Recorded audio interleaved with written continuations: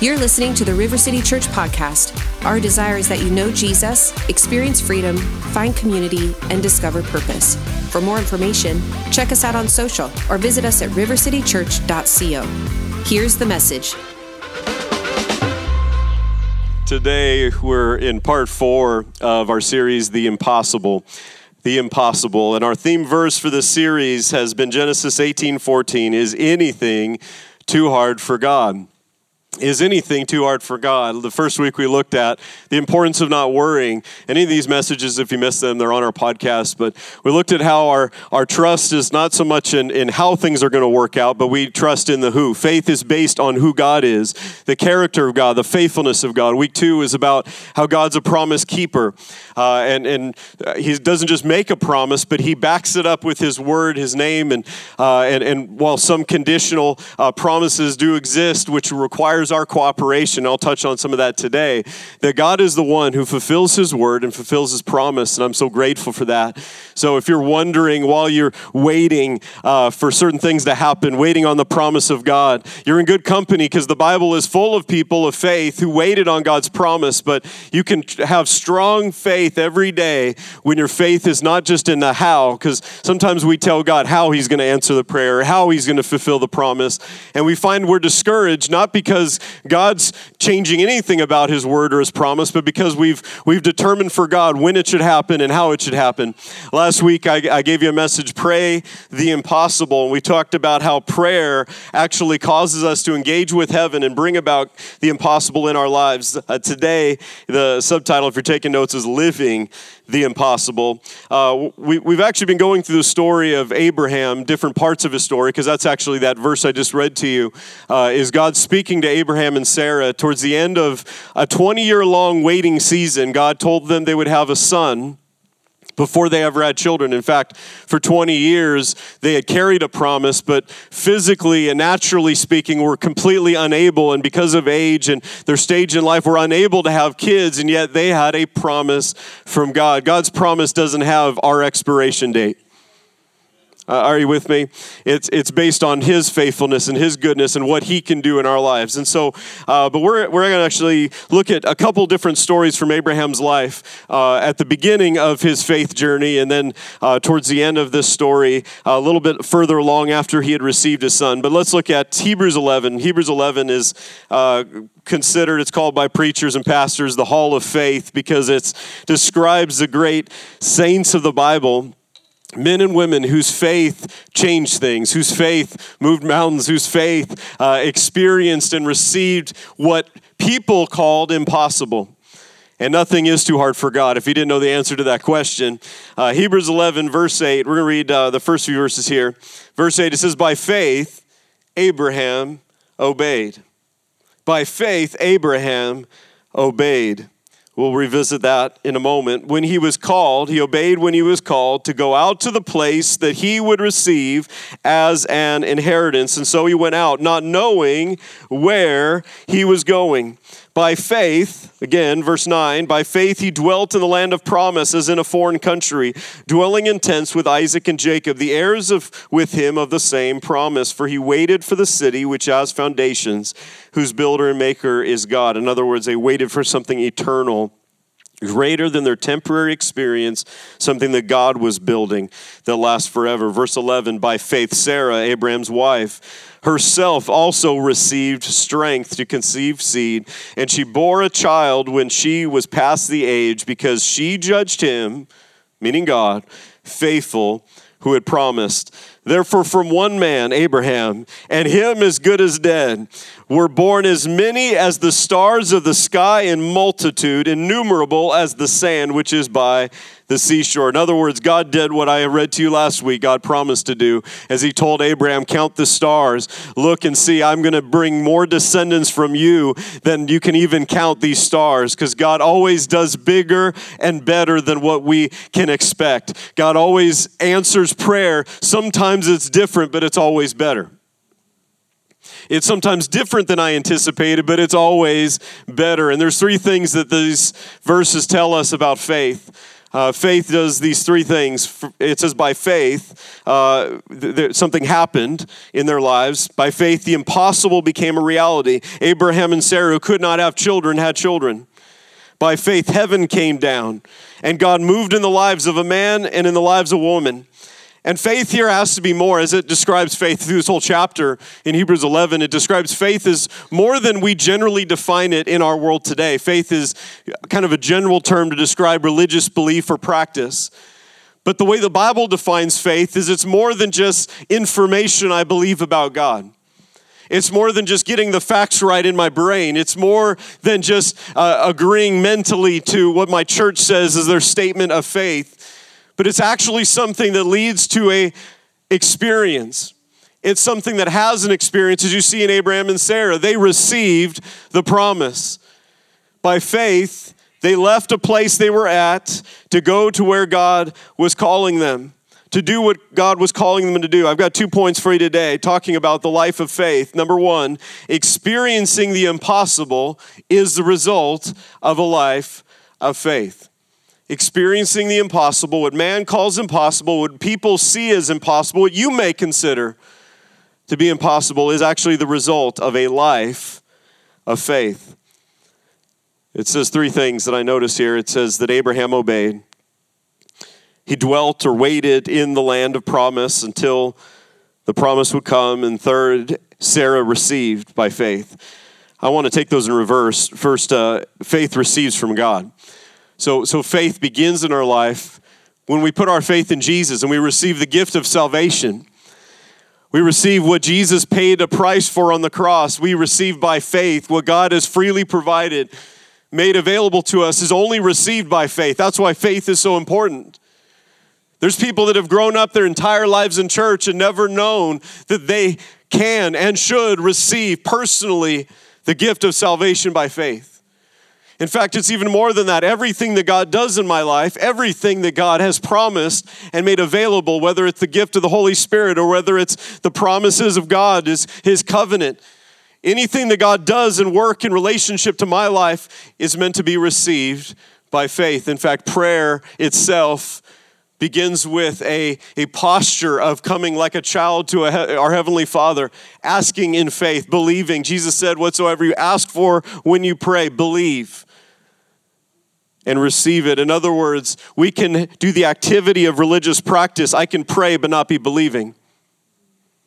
I can do it because of obligation but not attach my faith to it. I can read the Bible, as I told you last week, cover to cover. I can even memorize the Bible but have no faith, because faith comes with an engagement with heaven. It comes out of a relationship with the reality of who God is. Faith receives from God. In fact, God's will comes into our lives through faith. God's will comes to the world around us through faith. Ever since the Garden of Eden, and God made a covenant with Adam and said, behold, I give you authority or dominion. He was letting us know that there's a partnership, a relationship where we're to represent God. We're to manage and steward well. So my job as a father is that I bring my kids to Jesus. Are you with me? The greatest thing I ever do as a dad in my entire life is to bring my kids to Jesus. My entire calling as a believer is not just to know God, but to make Him known to the world around us. That we're to represent Jesus to the world in our workplaces, in our families, everywhere we go. But the only way we can do that is by touching heaven. The only way we can do that is by receiving from God what we need. Next, faith dwells. Abraham, it says, dwelt in and waited for the promise. He waited. Sometimes we get discouraged in the waiting because we feel like there's not activity. Things are not moving. Things are not changing. But the God who gave the promise is the God who fulfills the promise. And if Abraham tells us anything, it's that God's a covenant keeping. That's a promise keeping God. And God does what's impossible. Waiting is about us growing. It's about Him preparing us. Some of the greatest seasons of my life were not the seasons I thought would be great. It was the seasons where everything seemed quiet, but I drew close to God. It was where God did the deep character work on the inside of my heart. It was in those places that I wouldn't have categorized early on and said, that's important, but to God, it was the most important. In the waiting season, my faith grew. My faith was strengthened. And here's what I want you to also understand, and I don't speak to this often, but waiting is not even just about us. You know, those of you who have a big family, or you didn't need the internet, come on. You got a big business or like you lead a big group and you're responsible for a big group. Sometimes, you know, in a leadership role, you see a big picture. You know, as a dad, I see things my 3 kids don't see. Well, how much more so is it for God? The God who formed the heavens and the earth, who runs the universe and doesn't break a sweat, he sees what I don't see. And sometimes I'm asking God and I'm saying, God, will you do it now? But I don't see all the people that my prayer affects. That God is going to position and he's going to move and he's working in the lives of people in a way that I don't see and I don't understand, because my promise isn't even about me and neither is yours. So that's why our faith stays anchored to the person and into God, because he's the one who will fulfill his promise. The third thing is that Abraham, this is what we're going to focus on mostly today, because faith takes bold action. Faith is not just what I believe about God, it's my response to what I believe about God. If I really believe that we have a God that saves, I won't hesitate to tell about the Jesus who saves. If I believe really that God is a God who does the impossible, then I have no problem praying accordingly. I told you last week a great quote from my pastor in Phoenix that we can often tell what we really believe about God by how we pray. We diminish our faith in our prayer life when we allow it to be shaped by disappointment and what hasn't happened yet, or discouragement. That's why faith doesn't come from my feelings, it comes from God's word. Are you with me this morning? Faith doesn't come from my feelings. It doesn't come from what I see. It's not based on whether or not people agree with it even. It comes from what God's word has said and who Jesus is. That's the foundation. That's it. That settles it. That's why I want to feed my life, feed my faith from a relationship with Jesus. Let's go back to Genesis. Genesis 13. God calls Abraham and he says, go to the land I'm going to show you. Get out from your household and from your family. And he does. He takes his wife and his kids and they leave where his father had died and settled. And along behind him comes Lot, his nephew. But they go to the promised land, not knowing exactly where they're going. God just said, go. So they packed up and they went. And as they follow the voice of God, they had to walk by faith and trust the one who gave the word. And then they arrived to the promised land. And because Abraham was not supposed to take his nephew Lot had a group and he had a business, he had shepherds and he had sheep, and so did Abraham. And there began to be a conflict between the two. And so they had to separate. And sometimes we get discouraged because some people are no longer a part of our journey. But it's okay, because if God redirected them, then maybe they don't need to be in the next season of your life. Some of us are still grieving over what didn't happen with a certain friendship or relationship, but I want to tell you as Lot. So here's what happens. Abraham comes with Lot. They come to this mountain. They look over this great big valley, and he says, Lot, I'm going to let you choose. You go one way, I'll go the other way. You pick whatever you want. And so Lot chooses the best looking land. Happens to be where Sodom and Gomorrah were, and we know how that ended up for Lot. But he looked at things by what looked the best, but he picked out the best piece of property, the best piece of real estate he could see. And right after this, I imagine that Abraham's wondering, why did I have this kid come along? Because he just got the best piece of real estate. And I don't know what he was thinking or feeling, but I know the very next thing it says, God said to Abraham, the Lord said to Abraham after Lot had separated from him, verse 14, lift your eyes now. God only tells you to lift your eyes when you're discouraged, when you're looking down, when you're focused on the wrong thing. He says, lift your eyes now and look. In fact, look everywhere. Look to the north, the south, the east, the west. For all the land you see I've given to you and your descendants forever. By the way, P.S., this is the beginning. Abraham has no kid yet. This is God reminding him of the promise. I'm going to give you a son. I'm going to give you a family line. But here's the point. If you can see what others can't see, you'll be able to do what others can't do. Faith takes bold action. It starts with what we believe, but it doesn't stop there. If you can believe what God's promise says and respond accordingly, the thing that Abraham did that set him up to receive the promise starts with these very simple words. Abraham obeyed. By faith, Abraham obeyed. He obeyed. And I believe that God's looking for bold action. He's looking for people, men and women. I don't think we understand this always, but God's answer to a need and a problem in the world oftentimes is attached to him raising up a man or woman filled with his Spirit, full of his word to change it. What if the answer in your family was God touching your life? What if the answer in North Iowa is sitting in these seats? What if the answer to seeing addiction broken and families restored is what God wanted to do in your life with your gifts and your purpose and your calling? It's not just about pastors and preachers. In fact, it's not at all. It's about the church, capital C. It's about all of us discovering what God's called us to do.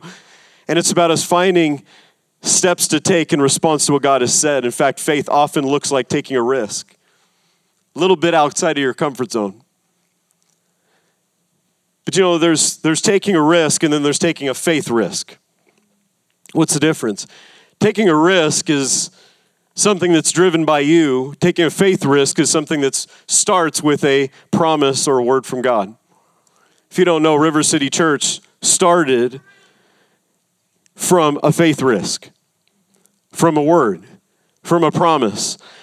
And everything that God wants to do in our life often comes as God walks with us and leads us and shares his word and leads us by the Holy Spirit. And then he begins to prompt us and lead us. How does he do that?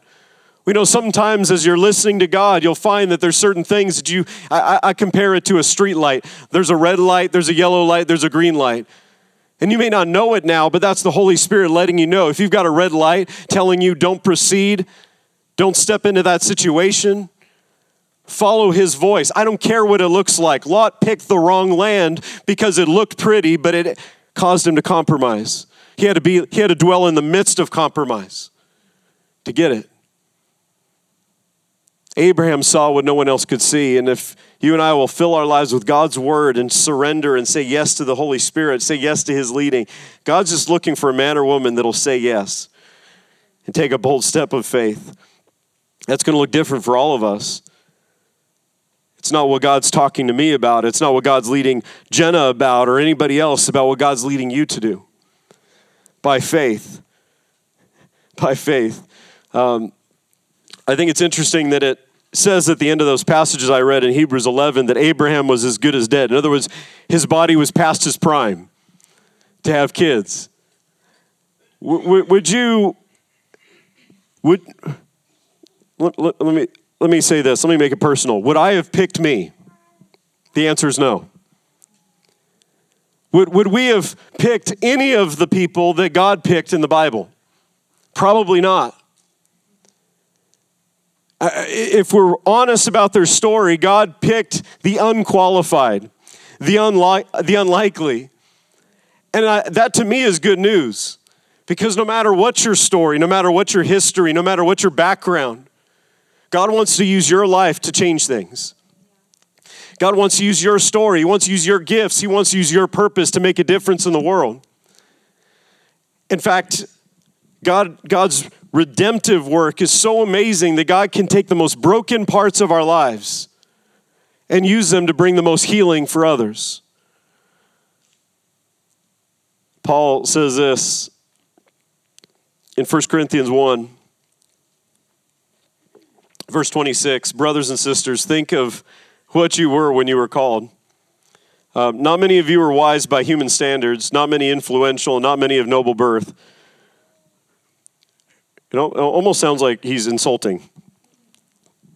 He's not, though. He's just reminding them. He says, but God chose the foolish things of the world. I'm going to tell you, there's few times in life where you're going to understand why or how. But if you know the who, you'll take the step. By faith, Abraham. I mean, what a word to go to your wife, Sarah, and say, hey, God told me we're leaving. We're moving. Where are we going? I don't know. He said, we'll know when we get there. The place he's going to show us. I'm sure he got the same look from his wife that you and I would probably get. Listen to this. But God chose the weak things of the world to put to shame the strong.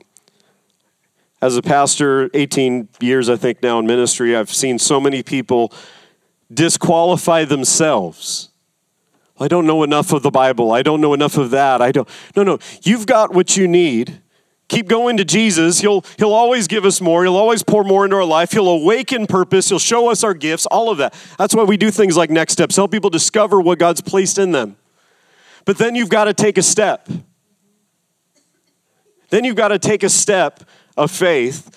By faith, Abraham obeyed. Number 2, second point today, is the essential ingredient to faith is obedience. The essential ingredient to faith is obedience. And even when I say that word obedience, I have a problem. Many of you heard about it already. My dog doesn't listen. I need Caesar Milan to show up to my house. I feel like it's because he's too spoiled, but that's my opinion. I'm not going to name names because it's their first time in the 10 o'clock service of who has spoiled this animal. But that word obedience for a lot of people, even in a church setting, oftentimes kind of creates a negative feeling because we look at obedience as something we do out of guilt. There's a reason I don't preach guilt here.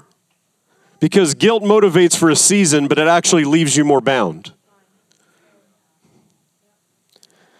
So oftentimes we feel motivated by guilt for a season to do what we know we should be doing as a Christian. I should be sharing my faith. I should be doing this. And we feel bad about it and we feel guilty instead of recognizing the problem is I can be motivated to action for a moment, but unless what drives my faith is a love relationship with Jesus, it's not going to be sustainable. And it's not going to lead to life. Many obey out of guilt or even obligation, but it doesn't even lead them closer to God. Faith, watch what it says. By faith, Abraham obeyed. Faith it's like a car. When you turn the key, you got gas in the tank, and you turn the key, and the ignition starts.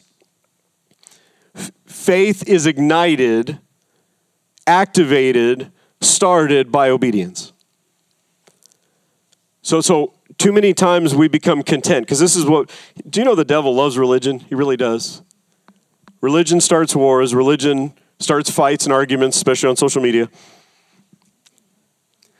But religion doesn't bring life. And how do I define religion? It's anything I can do for God without God needed to be involved. And oftentimes it adopts a form of faith where I'm willing to hear, but I'm not willing to apply. I hear that God is a promise-keeping God, and I learn the principles of God, that God is a God who sets free and the God who heals, and he's a God who does all these things. The more you read the Bible, you find out God's bigger than what you thought. But oftentimes we're content to stay at the level of, okay, I agree with that or I believe that. But it's actually meant to move us to obedient faith, to action. It's meant to produce a response. By faith, Abraham obeyed. I think there's 2 reasons why we don't obey in faith. The first one is simple, but also the hardest to deal with. We want our way. Nobody in here. We want our way. I want my way at times. And I know God's leading another way, but then I want my way. And it's at the conflict of those between I will or not my will be done, but yours be done. That real faith is ignited. The impossible actually takes place. I think most Christians want to see miracles at work. They want to see the hand of God. They want to see things change. They want to see their family saved. They want to see addictions broken. They want to see a transformation in their city. And they don't know God can do it today. Religion insulates us. It talks about the good old days, and it talks about what might happen one day, but God's not just interested in tomorrow. He's a God of today. But today requires action. It requires faith. It requires a response to God. At 19, I got saved at 7 years old at a Christmas program. We were good Christmas and Easter Christians. But I thank God for that. I came to Jesus at one of those Christmas services. But not being connected and growing in a church for most of my childhood, I didn't grow in my faith. In fact, later on, I began to run from it. Till 19 years old, I was in college, and it's a long story, but had a God moment where I realized that everything I had been giving my life to and spending my time in, and every relationship I had been pursuing, and everything about my life at that moment was pursuing something that was empty.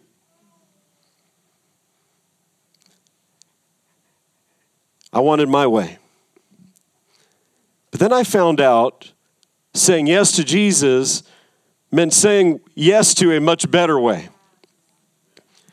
And I've never once regretted that decision. You know, I kept Jesus at a distance. If you were to ask me at any point in that, I never would have told you I stopped believing in Jesus. It was just simply I wanted my way. I owned my own life. But the day I surrendered to Jesus was the day that I gave him ownership and direction and said, Jesus, you lead the way. If you're good enough to give everything for me, then I'm going to respond with everything to you. And it was just like Abraham in that moment saying, I don't understand, I don't know where, I don't know how, I don't know what's going to change, but I'm just going to say yes. I'm just going to say yes. Can I just tell you that God can do more with one surrendered life than an entire church full of people that still own their lives? The second reason, I think, is we don't trust his way. If we're honest, we have trust issues. Again, nobody in here. That's another service. That's third service. And maybe it's because we don't understand. If you're like me, you try to understand everything before you follow through. I like to get the picture. I like to understand what are going to be the consequences of the decision. What does it look like when a decision's made? And I want to map it out and figure it out. But here's the reality of faith. My understanding is not required for my cooperation. And the more I learn to trust the who and trust him, the more I'm going to see him do what he promised to do. Last story. Genesis 22. I want you to see this. Abraham receives his promised son, Isaac. Isaac begins to grow. And in that growth, in Genesis 22, I'm going to summarize it for time, but I'll read the first couple of verses so you catch what's going on. He has this promised son, and everything's going good. Abraham's, he's playing catch with Isaac. He's teaching him the shepherd business. He's excited about Isaac's potential and what the future holds, and he's thinking, man, this is awesome. But I don't know, maybe somewhere along the way, the promise from God became more important to Abraham than God himself. I don't know if that's the case, because I know that can be my tendency too, to get distracted by the good things and even the God things, but miss the relationship with the one who gave it all in the first place. And then I begin to worry and I begin to fear instead of trust the one who gave it's the one who's going to take care of it. And God comes to Abraham one day for two reasons. And I'm going to tell you the first one was to see Abraham's level of trust. Would he surrender the most important thing in his life to God? Would he surrender the very thing that God gave him back to God? Now it came to pass after these things that God tested Abraham. He said to Abraham, and Abraham responded, here I am. And he says this, take now your son, your only son Isaac, whom you love. Go to the land of Moriah, the very place where one day the temple in Jerusalem would be built. He says, go to the land of Moriah and offer him there as an offering. Worst Father's Day passage ever.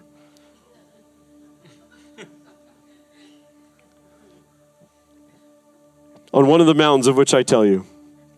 Now, if I'm honest and I'm Abraham, I'm struggling right now. I've struggled for much less. over things that God's told me to do or led me to do.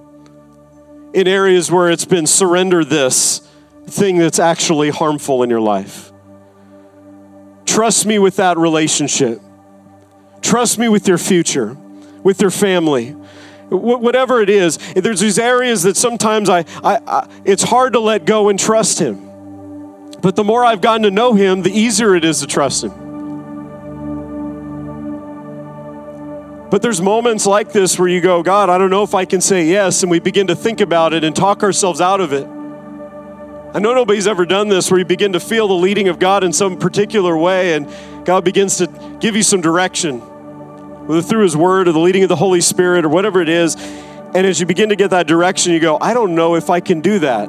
It might cost too much. It might be too difficult. It's impossible. Not the miracle. The impossible right now is I can't do that. You know what Abraham does? You know what faith looked like? Early the next morning, verse 3. Early the next morning, Abraham saddled his donkey, took 2 of his young men with him, and Isaac his son.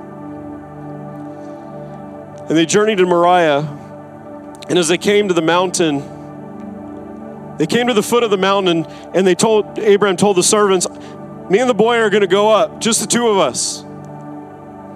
And I like that he says this. He says, and we'll be back. We're going to go worship the Lord, and we're going to be back. Well, how can he say we'll be back? Well, Hebrews 11 tells us that he knew that the God who gave the promise was even able to raise him from the dead. I know it's an intense story, but I want you to see why. The first reason was about Abraham. It was personal. But the second reason God walked through this with Abraham is actually about all of us. But the personal reason, Abraham brings his son to the top, and some scholars say he was not a child, he was a young man. And Isaac's walking up the hill and he says, hey Dad, I noticed something's missing. We got the wood for the sacrifice, you got the knife, but where's the lamb? Where's the offering? Maybe he's sweating a little bit. Well, probably not, to be honest, at this point, because nobody had ever done this. No one ever would again. This is a unique moment, but here's why. So he takes Isaac to the top of the mountain. He builds the altar. He places the wood on the altar. And he binds his son, who, if he is a young man, is more than capable of fighting, resisting. But he trusts God. He gets on that altar, and then Abraham does the hardest thing he's ever done in his life. He prepares to offer his son, and the angel of the Lord stops him and says, don't lay a hand on the boy, because now I see that you won't even withhold your most prized promise. And if we can put that on the screen, the last couple verses, here's what God said. Because you didn't withhold your best and your promise from me, here's what I'm going to do. Here's what I'm going to do.